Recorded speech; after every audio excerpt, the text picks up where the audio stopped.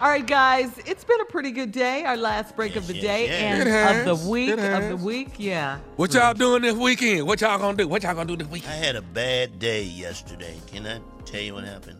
What happened? Okay, I went to get my manly check. You know, every man has to go get the manly check. You know the check. I said to the guy while he's looking, I said, "What are you looking for?" He says, "I'm looking for what's not supposed to be there." And then I say, because I'm a comedian, that long-ass tube ain't supposed to be there. But I'm not finished. So I come out, and my car has been towed because I parked in front of a fire hydrant. So yesterday I felt like, this is just me, y'all, I felt like I got screwed 2 times. I'm sick of it. Yeah, that was a bad day, Jay. All right, that's it. That's my pain. So you get your car back? I got my car back. Okay. Good. Yeah, All right, Steve, you got to follow it. During this time, I want us to know something about us. We are, without a doubt, one of the strongest people to ever walk this planet. Black people strong, man. Black people are strong. The stuff that we have had to endure, it would crumble the average person. It just would. 400 years of slavery, and we still standing. The Great Depression, and we still standing. The lynchings, the tar and feathering, the Klan, the skinheads, the hate groups, all of that, we still here. The voter suppression, segregation, the police brutality, zoning laws, all of this, the projects. We survivors, man. We got what it takes. Knowing that, and now listen to me, that's not to say that if you're not black, you can't be strong. That's not what I'm saying. I'm just merely encouraging my people for just a moment here. I'm just trying to give them some upside and some insight as to who we really, really are.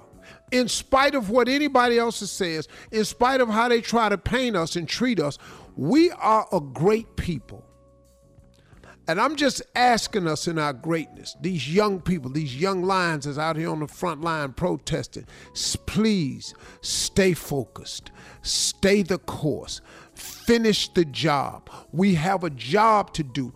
We are not going to lose our enthusiasm for the task that is at hand in our fight for equality, for justice for all, for action on behalf of us, the stopping of the murdering of innocent black people everywhere. We want that now. No more resting until it's done. But I need for us to stay focused, to stay the course, and to finish the job. We are not going to stop this protest until we get to the polls, and that is where we will finish the job. We will issue a statement bigger than all of our statements combined, because we are learning something, that everybody values the black vote. If you listen to every primary, if you listen to every single politician, they try to find a way to get the black vote. Everybody respects the black vote until after they get it.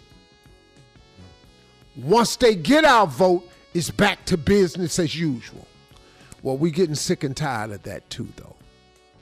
See, so from now on, there's going to be some accountability. We're going to force you to be accountable. And I want you young people to listen to some of these old heads like myself that been out here in these wars for a long time and have seen this over and over and over get turned around and go the other way. But we with you on this one, because see, old heads is respecting your protest. We just don't want you to hustle backwards. So we want to give you the knowledge that we have of former years of protesting. See, don't say some of the things I've heard people saying. Praying and hymns didn't work. Yes, they did. Yes, they did. Don't you ever let nobody make you think prayer don't work. I'm not finna be a part of that statement. Don't you ever think for a minute that prayer don't work, because prayer got us here. Prayer got them slaves through slavery. Prayer works. But now we got to finish the job. We have to remove this problem that we have that's at the top that has emblazoned these other people, these militia groups, to think that they have a friend in the White House. We need to remove that first so we can stop some of this brazen activity that rose back up because they think they have a friend in the White House. We just gonna give them a friend in their backyard. Let him go home, and they're going to find out how big a friend he is to them. Because try to take your ass to his friendly golf course and see if your regular ass get on it. I bet you can't, because he got a thing called class over there. And he going to show you where you belong. You're going to take that militia stuff right on back in them woods somewhere, because you can't bring it to his golf course. Go over there and see if he really cares about you. But the way we got to do this, we first have to remove him from the White House. And that's when we will finish the job in 2020 for this protest. We're going to make you pay for all of this. Those are my closing remarks. I like it. Good. Yeah. Mike, outstanding.